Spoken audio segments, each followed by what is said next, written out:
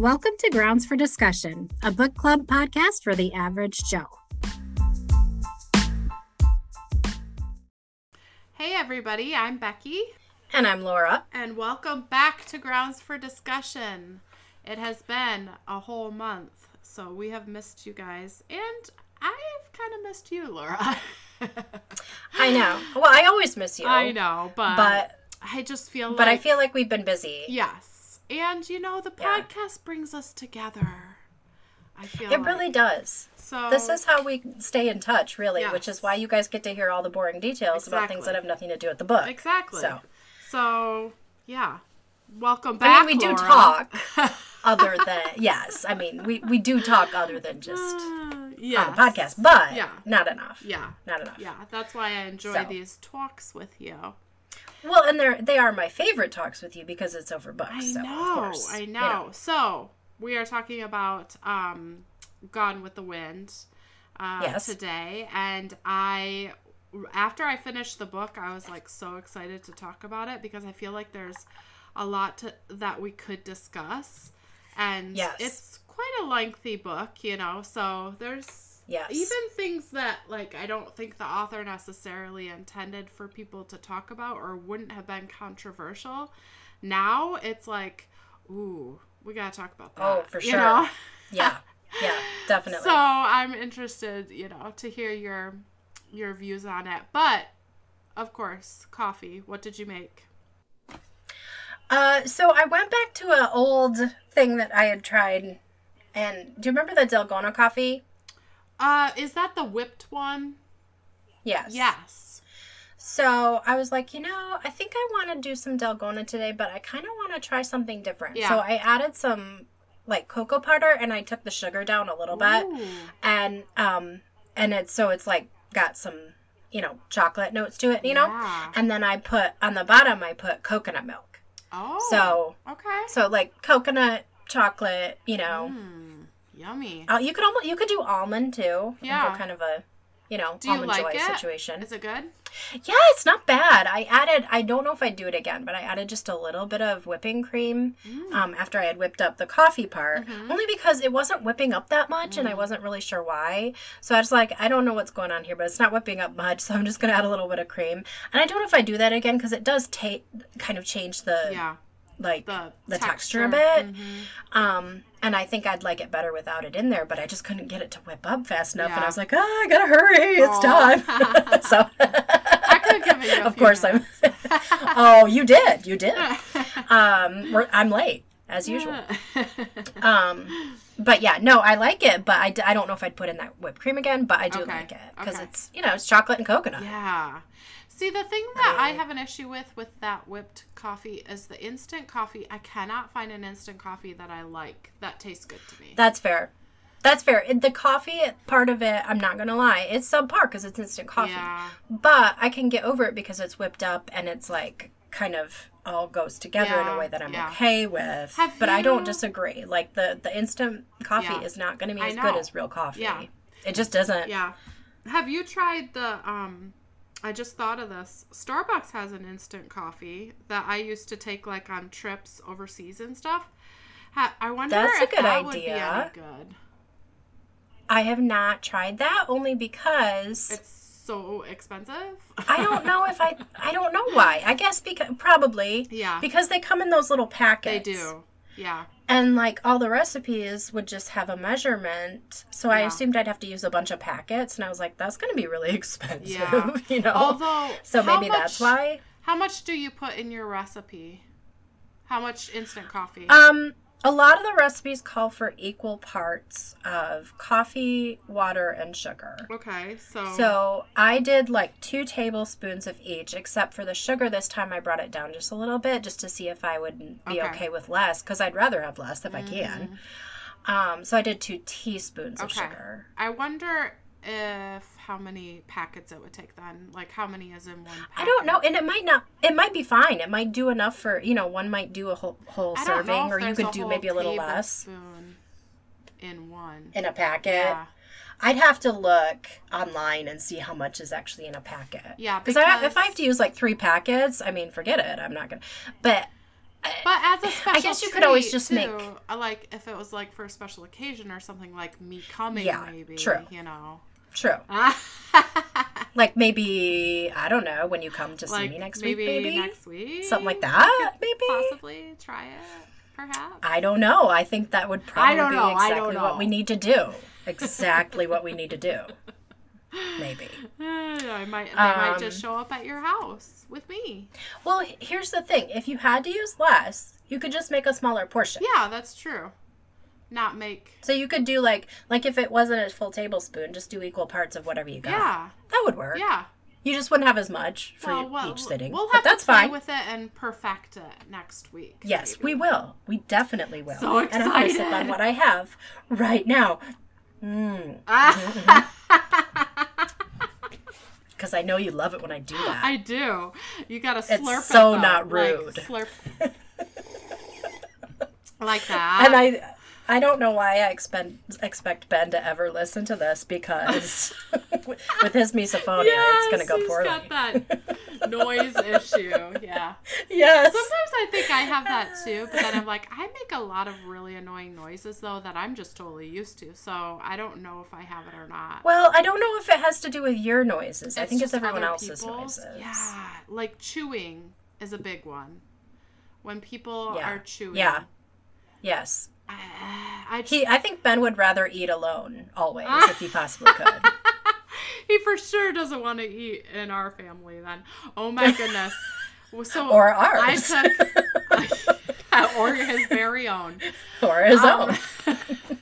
I took Allie out for her birthday with a new little friend.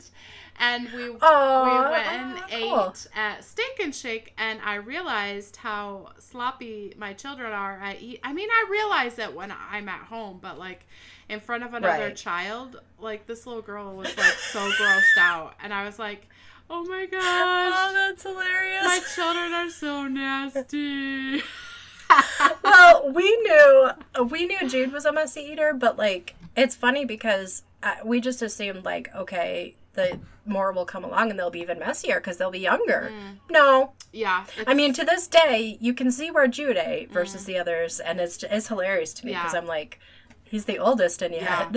It used to be just Micah, and now it's for sure Ellie, too. Graham is a pretty clean eater, but it's because he eats like a mouse. Like, he eats... Yeah, he doesn't eat anything, slower. so... Well, he eats, like, so slow, and he also takes, like, the tiniest bite. It's like, did you take a bite? I don't... Did something go in your mouth right now? Usually takes him about like an hour to eat dinner. Oh my goodness, he's so slow. Wow. So I guess, there's like give and take, right? Yeah, I guess so. But that's pretty funny. That's good. That's probably a really good thing. I mean, like for you can get in the habit of eating stuff. Yeah. It is. It's good to eat slow. It's just oh my goodness. Wow. 7 years later, can I do the dishes yet? Yeah. Woo, buddy. You're going to be sitting at the table alone. Yeah, because we've been done for a while. So. Anywho, I don't know how we got on that, but... I don't either. See what I mean, people? Yeah. Back it up. It's a problem. Coffee, you, me. Next week. Excited. Yes. Okay, so what are you drinking? Are you drinking something? I am drinking just my cowboy coffee with coconut extract in it and some latte protein shake. Yes, nice. And I love it. And for some reason, I feel like this is my second cup today, and I feel like it's tastier. The second cup is tastier. I don't know if it's because it gets to sit for a little bit longer. Or like you mean you make a batch and you drink some and then you drink that same batch a little later. Yes. I don't know. Interesting. I don't know. What do you do with it after you're done? Do you pour it off? I put it into and put it in the fridge or something? Well, I put it into my French press and press all the grounds down. But then I just leave it out. I don't put it in the fridge. Interesting, because I would think it would keep steeping. Yes, that's what I'm wondering. But it's not too strong. But I do like strong coffee, so maybe someone else would think it's strong, That's interesting, because I would think it would start to get bitter. You know what I mean? Like if you took it and poured it all into another container, then I would think, oh, maybe it would get tastier. Just kind of, I don't know. Well, but with the French press, I mean, I don't know if it's still steeping in the French press, is it? I don't know. I don't know. Most of the grounds should be separated, but it seems like it could still seep a bit. I don't know. Maybe. I don't know. I do not know, Laura. Interesting. I'm going to have to look at the science of this now. Look it up online or something. Yes, do it. Because most of them say, like, drink it as quickly as you can from the French press or pour it into another container so that it doesn't keep, like, steeping, you know? Yes, I'm doing it all wrong. But I enjoy maybe it. That's for... Yeah, but maybe that's for people who don't like strong coffee. Yeah. So... Which is not Although if you don't like strong coffee, I would think you'd be doing drip. Exactly, yes. So, yeah, you wouldn't be doing cowboy / French press for sure. No, I don't think you would. It's two different audiences. I don't, you know. Yeah, not going to happen. But well, anyway, but you enjoy it, so who cares? Yeah, so. That's right. That's right. Yeah. I do enjoy it. In fact, I saved a little for after the podcast as well. Well, you got it. I mean, I know I'll just want a little something afterwards. Exactly. A little afternoon something. That's right. Because the thing is, I mean, my kids went back to school today. Yes. Oh, they were back yesterday? No, they actually had Monday off as well. I don't know why. Okay. I don't know if that's a thing here in our new county or if they... I don't know. Huh, okay. I don't remember that from before, but they may have done it. Last year we were at home, so... So you have more than a week off for spring break. So it's a week. It's like, you know, the weekend, then a week, and then another day. Yeah. Do you get Good Friday too? You know, I haven't looked, but I would assume we'd get Good Friday. Okay. I can't imagine we wouldn't. Okay. Just curious because maybe they switched up days. I need to look. I would be surprised. Which is kind of late this year. I know. I'm sure they'll give us. I can't imagine they wouldn't. I think there'd be an outrage. You know, people would be like, what? Yeah. I would not be happy if we didn't get Good Friday. No, I'd be mad too. Yeah. So, Gone with the Wind. You want to talk about the book? Yes, Laura. Yes. I'm so excited. Now, this is my first time reading it, and this was your second, correct? I think it's only my second. Okay. I don't think I've read it more than once before. Would you read it again? But it's been years and years and years. I did. Would you read it again? Oh, would I read it again? Yes. I mean, I wouldn't read it again anytime soon. Right. But I would read it again down the line somewhere, only because this thing it's so unique to me in that it has so many universal themes and ideas, and yet it's aged so poorly. Oh my goodness. And so it's just, I just find it so interesting that it's so extreme because on the one hand, there's just so many things that you can talk about that are just so like universal about human nature and so many things. And then on the other hand, you've got the whole race relations and all of that and Reconstruction and just, I mean, you almost cringe just reading. Oh my goodness. You know? Yes. And so, I would read it again. Not anytime soon, but down the line somewhere just to see where I've changed. Uh-huh. Yeah. Yeah, that's true. Like, what will I think of it in, like, 10, 15 years? Yeah, exactly. So, I had this was, like, high highs and low lows for me. Like, there were times in this book that I really enjoyed. I enjoyed it a lot, and I was like, yeah, I'm getting into this. I can keep going. And then there were times where I was like you said, I was literally cringing, like, oh, like it just was painful to read some of it.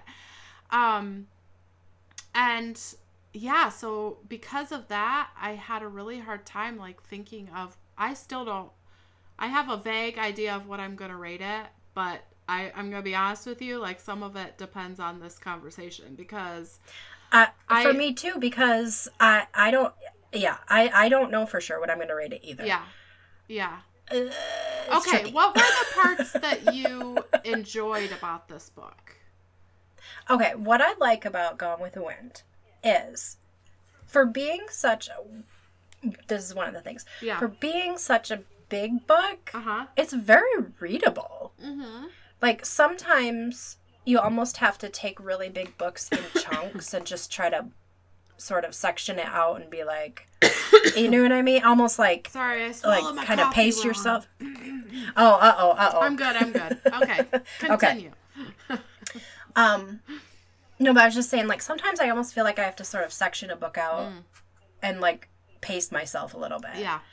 But this book, I feel like it like, I wasn't having trouble just getting through it didn't feel like an onslaught of words. Where sometimes long books, I'm like, oh my gosh, this is long, you know? Even if they're good. But for some reason, this one, it just felt very readable. Like, I wasn't struggling to read the book the whole way through.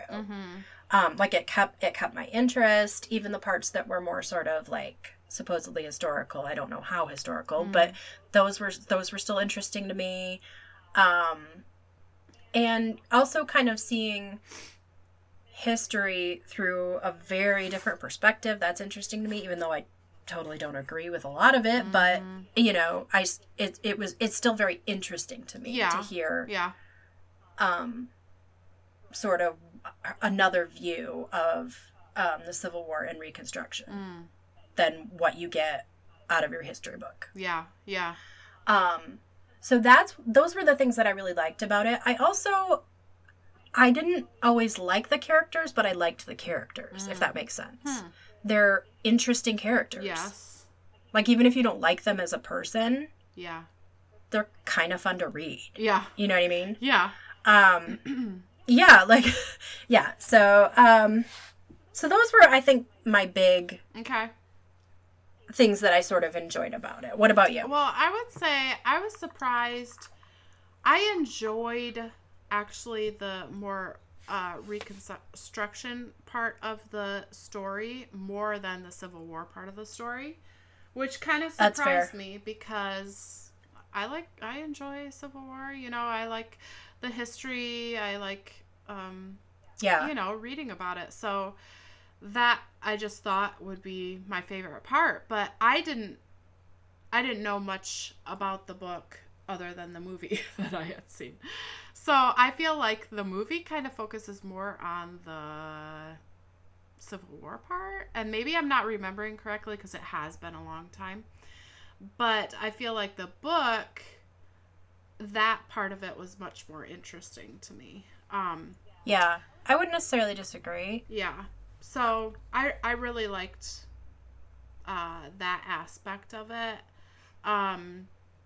I don't know about you, but, like, for me, I really, and I know you're not necessarily supposed to like Scarlett, but I really did not like her. Like, really, really did not like her. Kind of wanted everything to, like, go wrong for her, and when it did, I was like, I'm okay with that, you know? Yeah, I just wanted her to be a different person. I just wanted her to be a different person. I'm like, I still enjoyed reading about her, but I just wanted her to be different. The story without her. Right. Right? Exactly. And I think that's what you mean by, like, it was still interesting to read the characters because they're, you know, they're interesting characters. But I just really didn't like her. And I felt like... she's not likable. No. She's kind of this person that it's like when you get in her realm, you get in her tornado, like, of destruction and drama, and like nobody can escape the Scarlet, you know, curse. Yes. Whirlwind. Yes. Yes. And she's always feeling sorry for herself, and she's like, I don't know. She was able to, like, pull herself up and get things done, but at the same time, she always had a crappy attitude about it and was, like, making everybody around her miserable. I don't know. Yeah. And I couldn't quite figure out what Margaret Mitchell was going for as far as her intellect, because at times it talked about that she was a very smart woman, and then at other times it talked about how she just wouldn't think about anything she didn't want to think about, like, or the whole tomorrow, like, she would, attitude thing.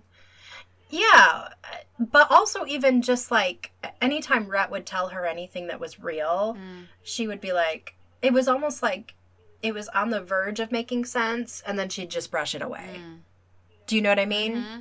Yeah. And so I was like, is she supposed to be smart or is she supposed to be stupid? Because... yeah, I don't know.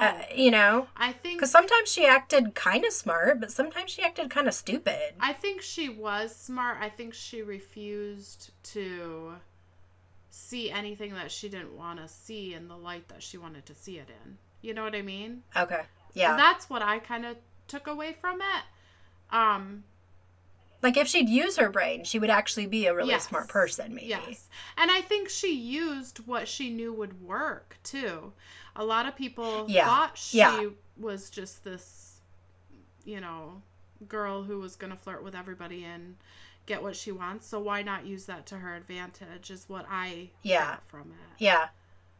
I think you're probably right. And she just wanted what she wanted, and she knew what she had to do to get it. Well, I also think that's why it didn't work with Rhett, because he saw through that BS and he was going to call her on it.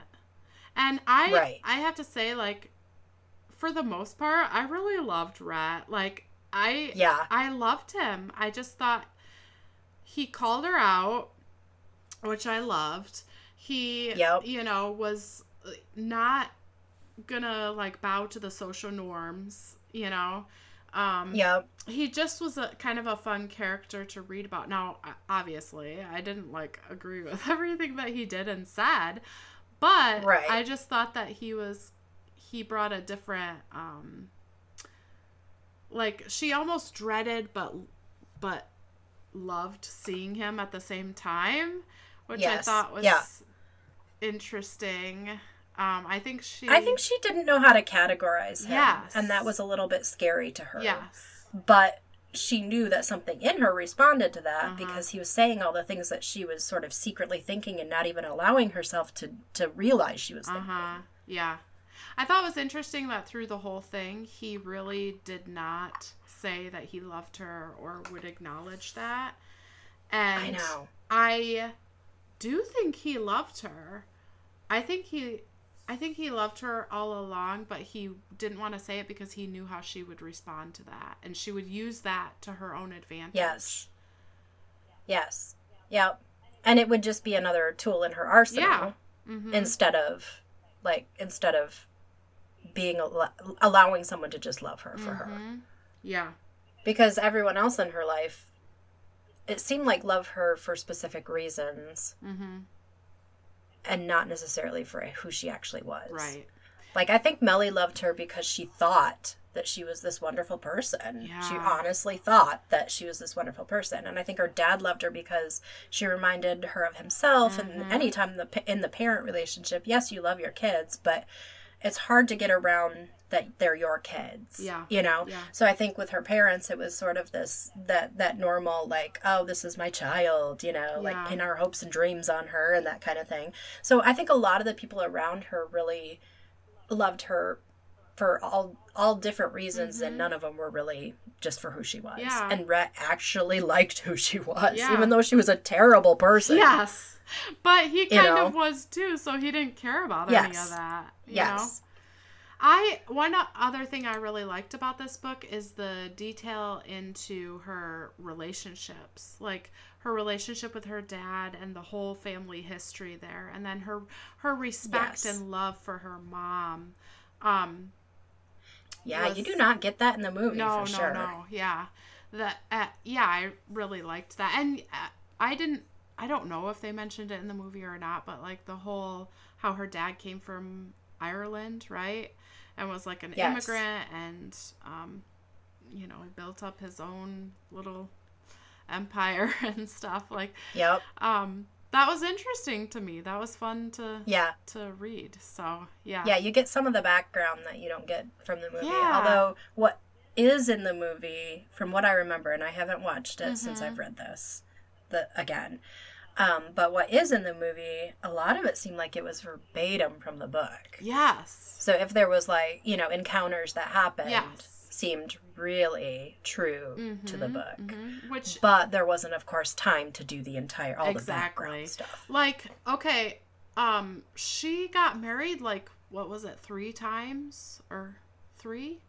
She got I can't even remember. A zillion times. Yes! She first got married to the guy who died in the war. Hamilton, Mellie's brother. Yes.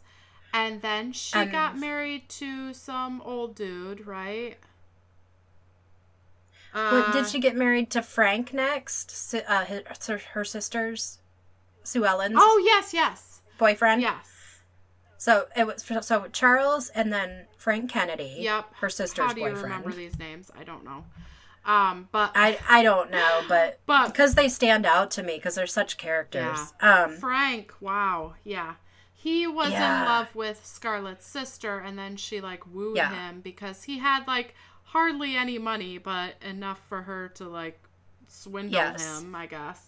Yes. And she totally just got married to him, had a kid with, like, she had kids, like, left and right. I was like... Yeah, and they added some serious children out of that movie. Oh, my goodness. I don't remember any children in the movie. Well, I do remember the little girl that was on the horse. Remember that part? Yes, obviously I remember that because that comes into it. But I remember Mellie had a son because she almost dies having her kid during the war. Yeah. Mm-hmm. But other than that, I'm like...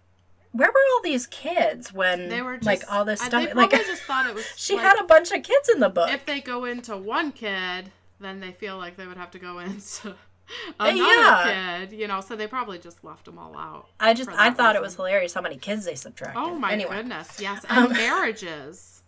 My goodness. But you know what? I thought it was interesting too, deleting the children especially. It didn't do that much to the story because if you look at her life. Mm-hmm. Her life didn't really change that much every time she had a kid. Yeah. It was just another person that she could make Mammy look after. So like weird. She didn't really. It's not like her life actually changed that much when she had a baby. But it sort of makes sense that they just took him out of the movie. She also, but I think. Well, I do agree with that to an extent, but I feel like it does show more of her character and who she is because she treated them horribly. Like her son, what was his name? It started with a W. Was it Walter or something? I don't know. I don't remember the one she had with Charles. Yes. I can't remember. I want to say maybe William, but I can't remember. Maybe. I don't know. But she, like Millie practically raised him more than Scarlett. Scarlett never saw him, and when she did, she was always like getting after him or yelling at him or like he was afraid one time and came up and like tugged at her skirts and she yelled at him. Like she never had a good interaction with him. I know. I don't know. I know, it was really sad reading her with her kids. It really was. How she treated her children. Like, oh my word. Except for all of them. She didn't treat any of them well. Yeah. So, so I looked up a few little things, just for fun. And, okay, so Margaret Mitchell was born in 1900 in Atlanta. Mm-hmm. And the book, it sounds like it was sort of based a little bit on her as a character because she was very much like the town, like coquette. Like she had all these men that were just in love with her. Everybody wanted to marry Scarlett or, Margaret. So it sounds like she almost modeled this character after herself. Okay. But just a few fun little facts that I found. When she was 3 years old, her skirt caught on fire on an iron grate. So I guess her mom was really scared of that happening again, so she started dressing her in pants. And then she started calling her Jimmy after this comic strip character, Little Jimmy. Okay. And so Mitchell said that she basically said that she was a boy named Jimmy till she was 14 years old. Oh my goodness. Huh. Wow. So she was like a total tomboy. Yeah. She started writing really early. She even made her own little books and like put covers on them and stuff. Aww. And she created her own publishing company when she was 11 that she called Urchin Publishing Company. So, I mean, it wasn't a real one. Right. But, That's so cute. She wrote a story in, like, when she was an adolescent. It was a novel, but we don't have the manuscript. It was supposed to be about girls in a boarding school. So my guess is she was probably in boarding school at the time. You know. But we don't have it. We know that she kind of, like, destroyed some of her manuscripts and stuff. So she may have gotten rid of it, or it may have just been lost. We don't know. Anyway. When she was a student, she wanted to possibly go into psychiatry. But then her mom died in the 1918 flu pandemic. Aww. So she left college. She was in Smith College. She left and she went home to take care of her dad and her brother. Wow. Let's see, what else?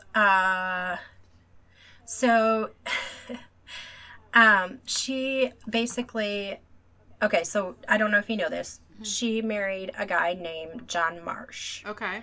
But he was not her first husband. Oh. Her first husband was a guy, she got married in 1922 when she was 22. Okay. And his name was Berrien Kennard Upshaw. Huh. What a name. And I know, right? And he was a doozy of a guy. Huh. Okay, so he was born in Raleigh, North Carolina. Uh-huh. And he was just kind of like a scoundrel. Like, he was a big jock and he loved sports and stuff, but he was really kind of almost a bit bullyish and that kind of thing. So he didn't do great. His parents thought he needed some structure, so they sent him to military school. He went to the Naval Academy. But he got kicked out of there.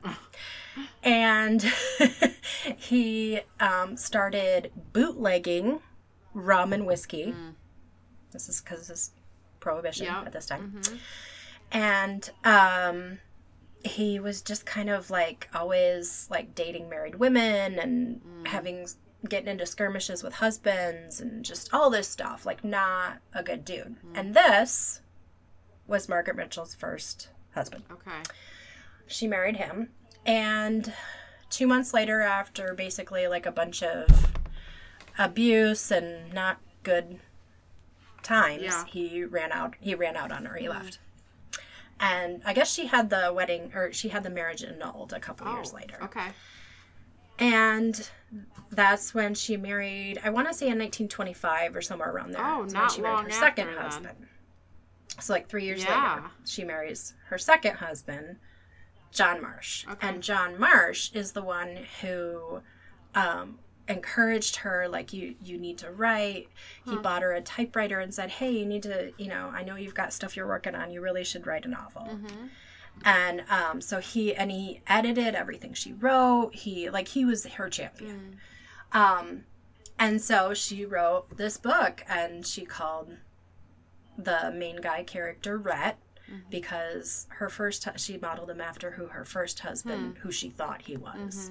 Not who he was, but who she thought he was when she was getting married. And she called him Rhett because Berrien went by the nickname of Red. I don't know why. He was called Red. So she made Rhett from that. And and she kind of modeled Scarlett after herself, it sounds like. Okay. So. Okay. Strange. That, like, puts an interesting twist on it, just because, like, how did she see herself as Scarlett, and what did she, like, the whole relationship with her and Rhett, I always was kind of rooting for them, but I can see where they would not get together, obviously, now, like, if in her mind that was her and her first husband, and especially the ending where he, walks out on her. So that's... But I do think she kind of wrote him how she had envisioned her first husband, because he was such a man's man. Well, he was sleeping around with people and didn't have morals, really. And apparently he was quite the charmer. Like, if you met him, you liked him, because he was actually like a really charming guy. Right. But he also had no morals. Like, he just, Okay, so the Rhett thing makes sense to me, The Scarlet thing does not. Like, I know. Why would you write yourself as that? Because to me, it's like, I feel like she's written a really unlikable character, but maybe she thought this character was likable. Maybe she thought this was a fun character. Is likable. Nobody, right? I mean, I wouldn't think, but then again, is she writing how she thinks people perceive her? Is she writing how she perceives herself? Is she writing how she really feels inside? And again, it's probably not a 1-for-1. It's probably not like she was like, this is exactly me. Everything about Scarlet was annoying. So yeah. So where do you see yourself, you know?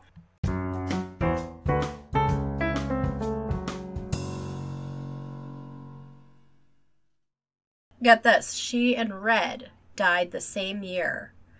They both died in 1949. Huh. She was walking across the street with her husband to go to a movie and got hit by a cab. Oh my her Red, her first husband, he died that same year, but he jumped from a Salvation Army building. Oh. Because he was just like, he was just a scoundrel, and I guess he played out everything he felt he could do. Like, he was just at the end of his rope, and he just killed himself. Wow. I'm like, oh my gosh, yikes. So, a fitting end for a scoundrel. Yeah. How old was she when she died? Do you know? Let's see. She was born in 1900, so she would have been 49. Okay. Yeah. Wow. Huh. So, like, just post-war by a few years, you know? So sad. So, yeah. Huh. Crazy. Yes, indeed. Very interesting. I'm glad you looked that stuff up. Yeah, because I was like, I need to know more. I need to know what was behind. What I started looking up, though, was stuff about, honestly, I wanted to know specifically about the KKK. Yes. And why they were founded, because she writes it as though they reluctantly formed a group because they were being completely boxed out of voting. Yes. That's how she writes it. This was something that I wrote in my notes that I wanted to look up, and I never looked it up. And as I was looking at them today, I was like, darn, I didn't look that up. The whole... well, to be honest... I suspected this would be the case. I'm having a hard time finding the truth because I don't know. I have a hard time buying her version of it. But at the same time, I mean, was it just a bunch of people totally filled with hate who wanted to just oppress and be evil? I really don't understand. Right. I really do want to know where it came from. Right. And I'm trying to come at it with an open mind of like, it genuinely in history what happened. Obviously it turned into a really evil thing. Obviously. But were the origins the way that she wrote them? I think if they are, it doesn't change anything. It's still a totally evil group. But I do think that her views in general were very slanted. Like, for sure. Even how she wrote about like after the war, like how people were treating the slaves and like the whole voting thing. That was what I was curious about. Like, is any of that really true? I don't know. And again, I'm struggling to find, and I haven't done a ton. Don't get me wrong, I haven't done a ton of research. I'd have to do a lot more to even scratch the surface. But it's hard to find stuff on. Like, because did they all of a sudden not have voting rights? Really? See, I don't know. That's what I'm trying to figure out. Like, she writes the Reconstruction so differently from what I read in history books. But again, history is written by the victors. Yes. Which was the North. And so, of course, the North is going to write, well, we were trying to make it so black people could vote, and that's all we were doing. And, of course, the South is going to write, it was just complete revenge on the Southerners. They were just looking for revenge. You know, they just wanted to do everything they could to us to punish us for starting this war, you know. So I think the truth if I had to guess, is probably somewhere in the middle. I don't know how far to one side or the other. But there's always two sides to every story. Yeah. I'm not completely just blatantly buying her version. Right. This is fiction. Right. But I'm not totally, writing off the fact that there probably were some grievances based on the fact that they just fought a long, bloody war. Yeah. Mm-hmm. So I don't know, but it's hard to find the truth looking back, Yeah. Because there's so much to weed through and so much bias to try to see through and so much, Yes, I never read an account from a born Southerner when it comes to like how they felt and how they acted post-war. So to me, I was taken aback, like, whoa, did this really happen? Or I find it hard to believe that is, and I don't think it is the whole story.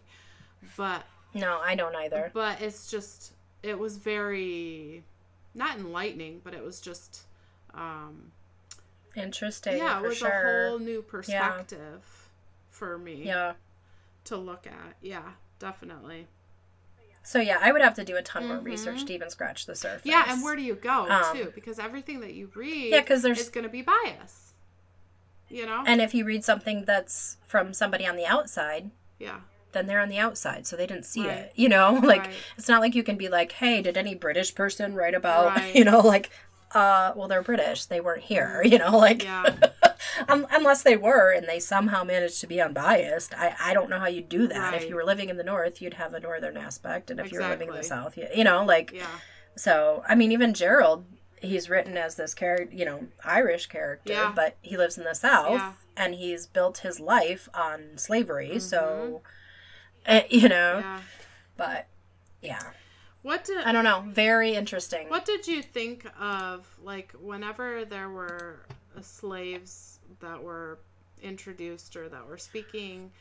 Oh my gosh. I mean, okay. Yeah. I pretty much. So first of all, I just have never cared for any kind of writing that tries to mimic a dialectal or not a dialect, but like a. I know you know what I'm talking about. I just don't care for that. I get that you're trying to add like ambiance to the novel, but I can do that in my brain. Like you don't need to try and do it for me. That's kind of how I look at it, and I'm like, it's almost a little bit. I mean, obviously it's demeaning to the character, but it's almost a little demeaning to the reader. Yeah. Like I don't like that. Yeah. So that is really hard for me to get past. This book actually did it better than I normally see it, because usually it's so much so that I can't even read it. Yeah. But this book did it in a way that at least I could actually read. Sometimes I literally can't tell what they're trying to say. Yes. And I'm like, I don't know what word that's supposed to be. So I could at least read the words and go, oh, she's saying this. Yeah. But, okay, so first of all, you've got that for me. Second of all, I just find it hard to believe that all of these Black people in the character's life were so loyal and so... I don't know. This is the thing. I think that she had reasons in her mind why she thought that they were loyal. But in reality, I think they could have been loyal for a whole nother reason. Yes. Which is... I would say there's the possibility that they really were this loyal, but I think it probably had more to do with who they saw themselves as, because they would talk a lot. Like, for instance, Peter would talk about... that was Aunt Pitty Pat's slave. He would talk about how, or maybe it was Mammy. I think they both did. They would talk about like the poor, poor trash Black people. And then they'd also talk about the poor white trash. Yes. And they would distinguish, but they saw themselves as being better than both of those. And so it was like, and it was always that sort of hierarchy thing, which makes sense because really in the South you really did have almost a British style hierarchical caste society. There were the, quote unquote trashy black people who didn't even, were either were free or, really, I mean, they saw themselves as better than the free slaves. Right. And then there were like the field hands. Yep. And then there were like the house servants. Yeah. And then there was the poor trash, but I think the house servants saw themselves as higher than the poor trash, like the white trash or whatever. And then there, so there was all these different like levels. Yeah. Yeah. And it's so interesting to me because I think we still do that. We just don't see it as clearly. I think there's ways that we still find to sort of separate ourselves out and find ways to look down on other groups of people. Yeah. It's just not as obvious, maybe. But do you think it's as acceptable? I don't know. Like, I think you got to pretend it's not there. Because if you come you got to pretend it's not there. Like they said it, people would be appalled. So, okay, let me just, I marked this spot in the book, and I'm sorry, it's a little long, but you almost kind of have to hear the whole thing. Okay. So, this is a part of the story where it's during Reconstruction. Scarlett is living in Atlanta with Aunt Pitty Pat. And so she's out for some kind of a ride going somewhere with Peter. And he's the Aunt Pitty's like house slave who's like kind of the high, of the highest hierarchy of slaves in her household. So they've just gotten through talking with some black people, or I'm sorry, with some white ladies, and they're Yankees. Okay.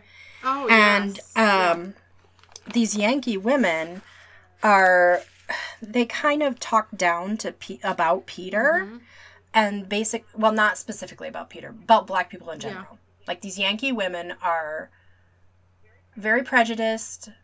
They don't really even know any black people, but they're scared of them, and they don't trust them.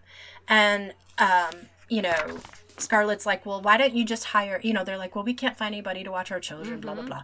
She's like, well, just hire a free black woman or something, like, find a free black woman or something like that. And they're like, oh, are you kidding me? We wouldn't trust them. Okay. Right. And so Scarlett thought, what damnably queer people Yankees are. Those women seem to think that because Uncle Peter was black, he had no ears to hear with and no feelings, as tender as their own, to be hurt. They did not know that Negroes had to be handled gently, as though they were children, directed, praised, petted, scolded. They didn't understand Negroes or the relations between the Negroes and their former masters, yet they had fought a war to free them. And having freed them, they didn't want to have anything to do with them, except to use them to terrorize Southerners. They didn't like them, didn't trust them, didn't understand them, and yet their constant cry was that Southerners didn't know how to get along with them. Not trust a darky. Scarlett trusted them far more than most white people, certainly more than she trusted any Yankee. There were qualities of loyalty and tirelessness and love in them that no strain could break, no money could buy. She thought of the faithful few who remained at Tara, in the face of the Yankee invasion, when they could have fled or joined the troops for lives of leisure, but they had stayed. She thought of Dilsey toiling in the cotton fields beside her, of Pork, risking his life in the neighboring hen houses that the family might eat, of Mammy coming to Atlanta with her to keep her from doing wrong.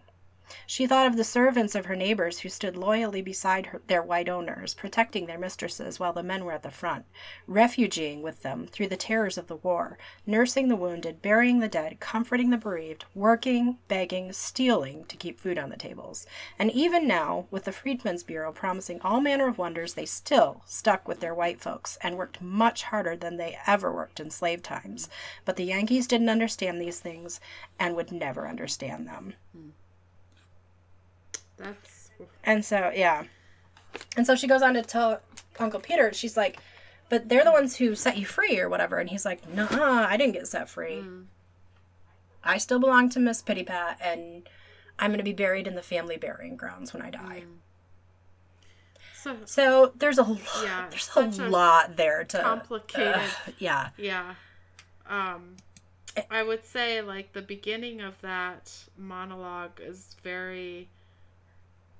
Well, on one hand, she says, you know... What's the... where she starts that whole... She says something about...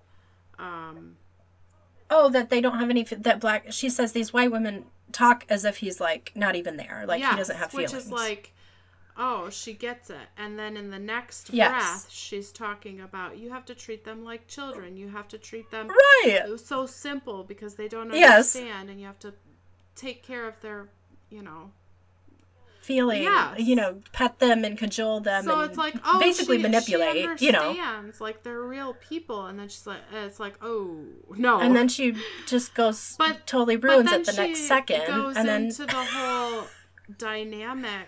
You know, which parts of that are true, and it's a lot to unpack. Like, there's a lot. I know it just goes back and forth, and I think that's kind of the brilliance of it. Is that that's kind of how most of us are in most things. Mm-hmm. You know, in the same breath, when we can get something so right and turn around and get it so wrong. Yes. Mm-hmm.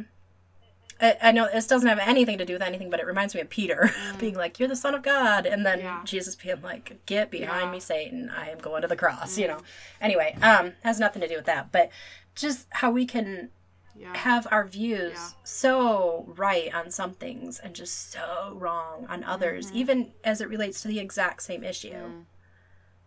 Yeah. And it really made me think, like, oh my gosh, it's so blatant in 2022 to see the right versus the wrong in this monologue in her head.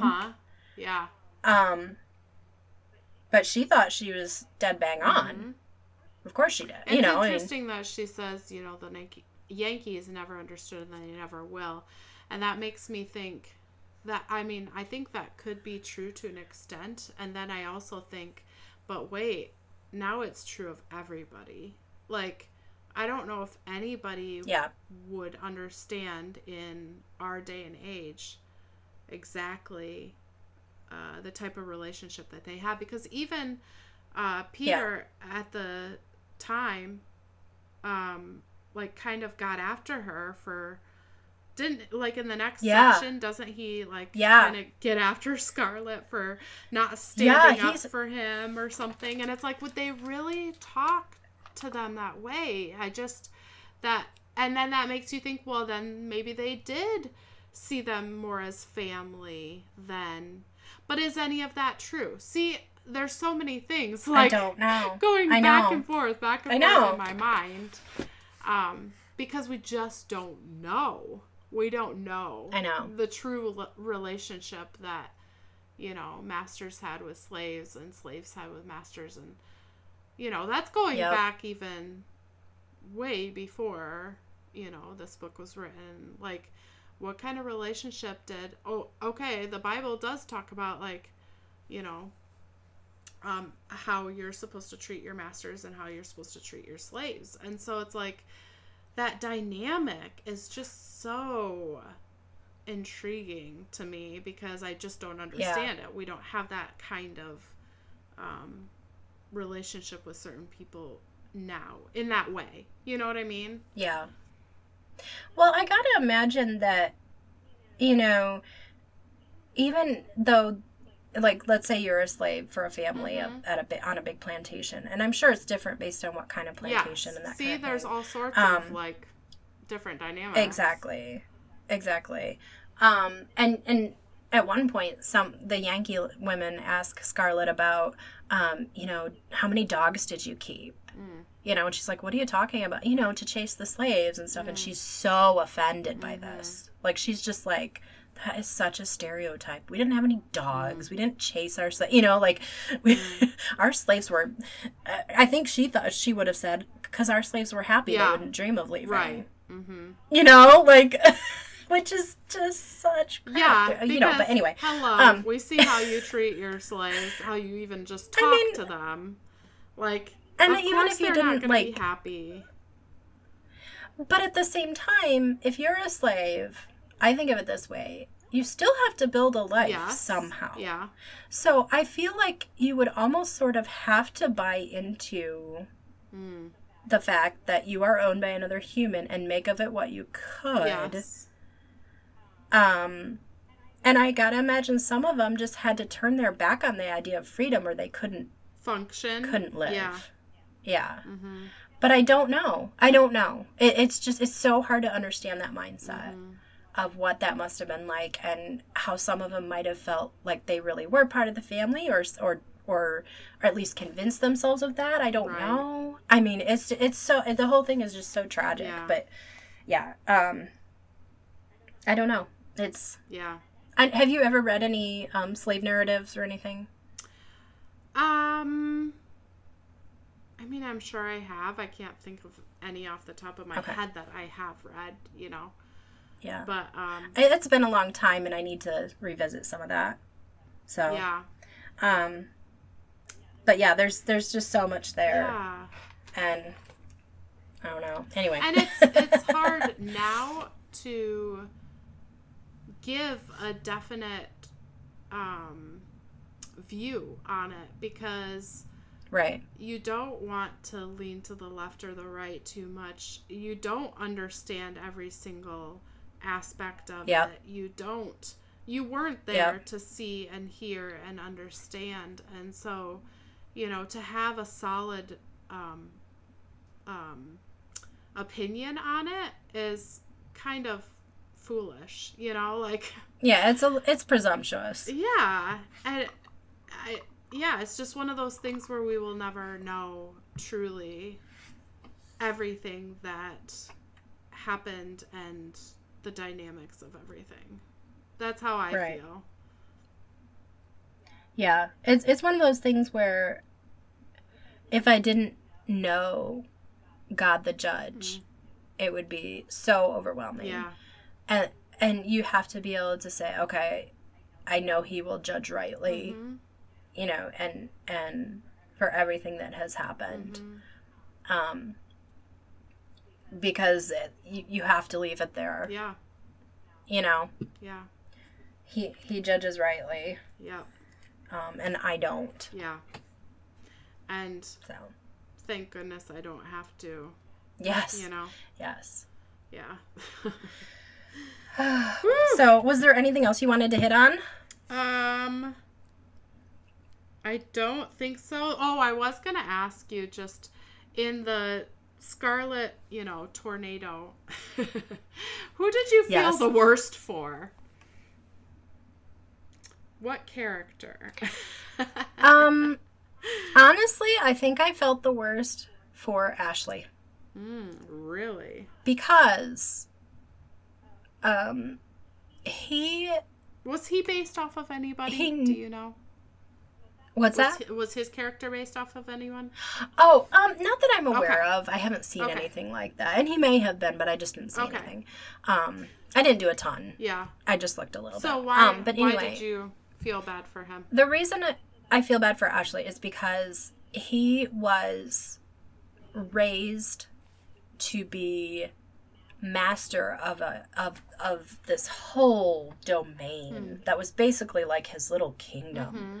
And the entire system was so wrong and perverse. But that was what he was raised for. It was like he was, you know, the prince waiting for the throne to become his. Of this little domain, this little kingdom of his plantation. And his whole life was geared towards that. And then, you know, of course, the Civil War comes along and takes all that away. But that's not sad to me. That's just what needed to happen.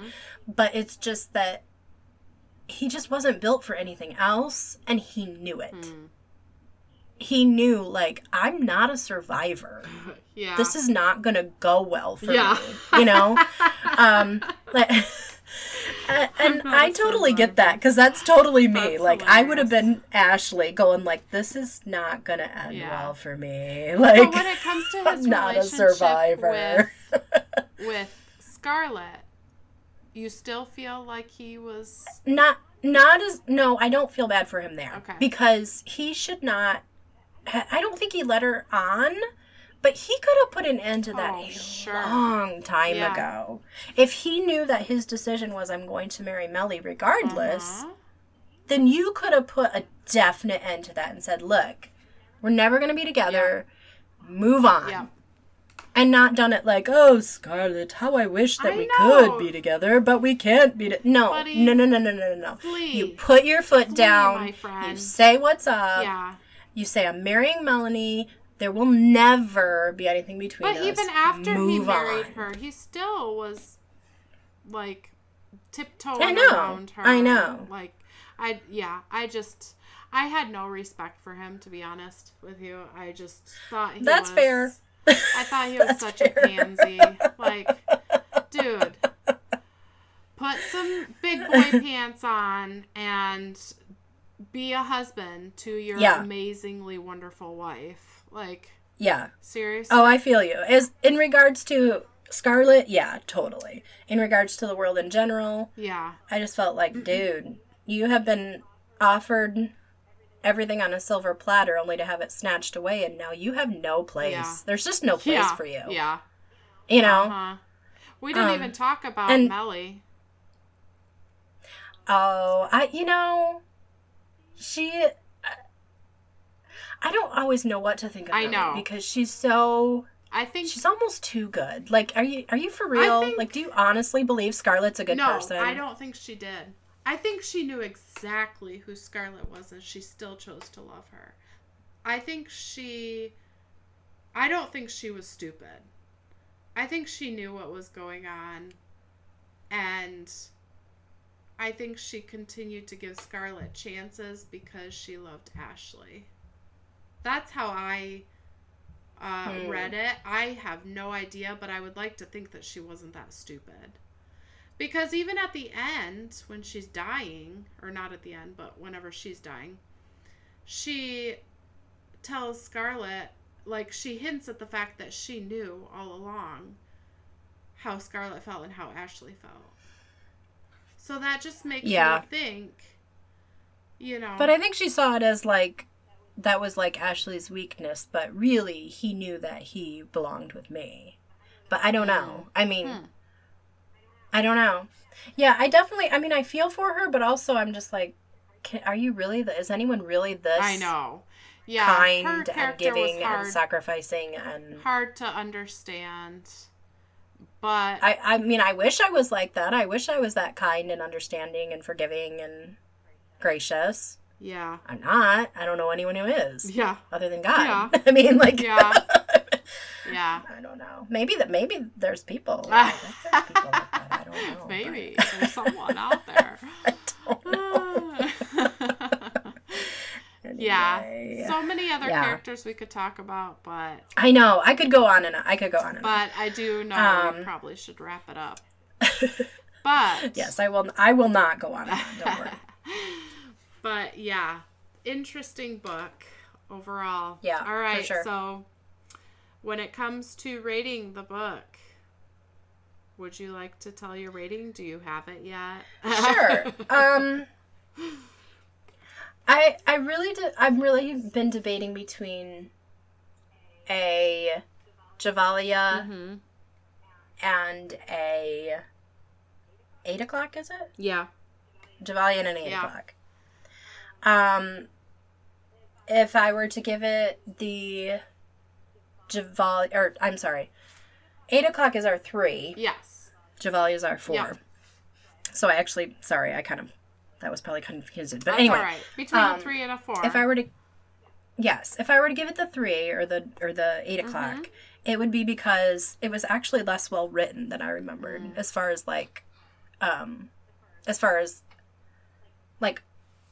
even like grammatically and that kind of thing. I kind of kept noticing, and I don't know if they were typos or what, but like I noticed some stuff this read where I was like, okay, that's not the word she meant to use, but I know what she meant, but that kind of stuff. And if I was to give it a 4, it'd be more for the characters and the ambiance. Okay. So I guess I have to give it a 3.5. Okay. I'll give it a Ada Valia. Ada Valia. Ada Valia. Valia. Okay. Okay.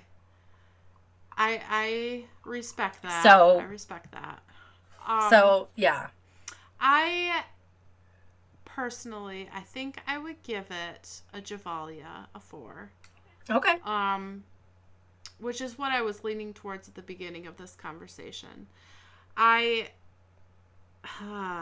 cannot give it a Pete's because I was really put off by like some of the language and stuff, and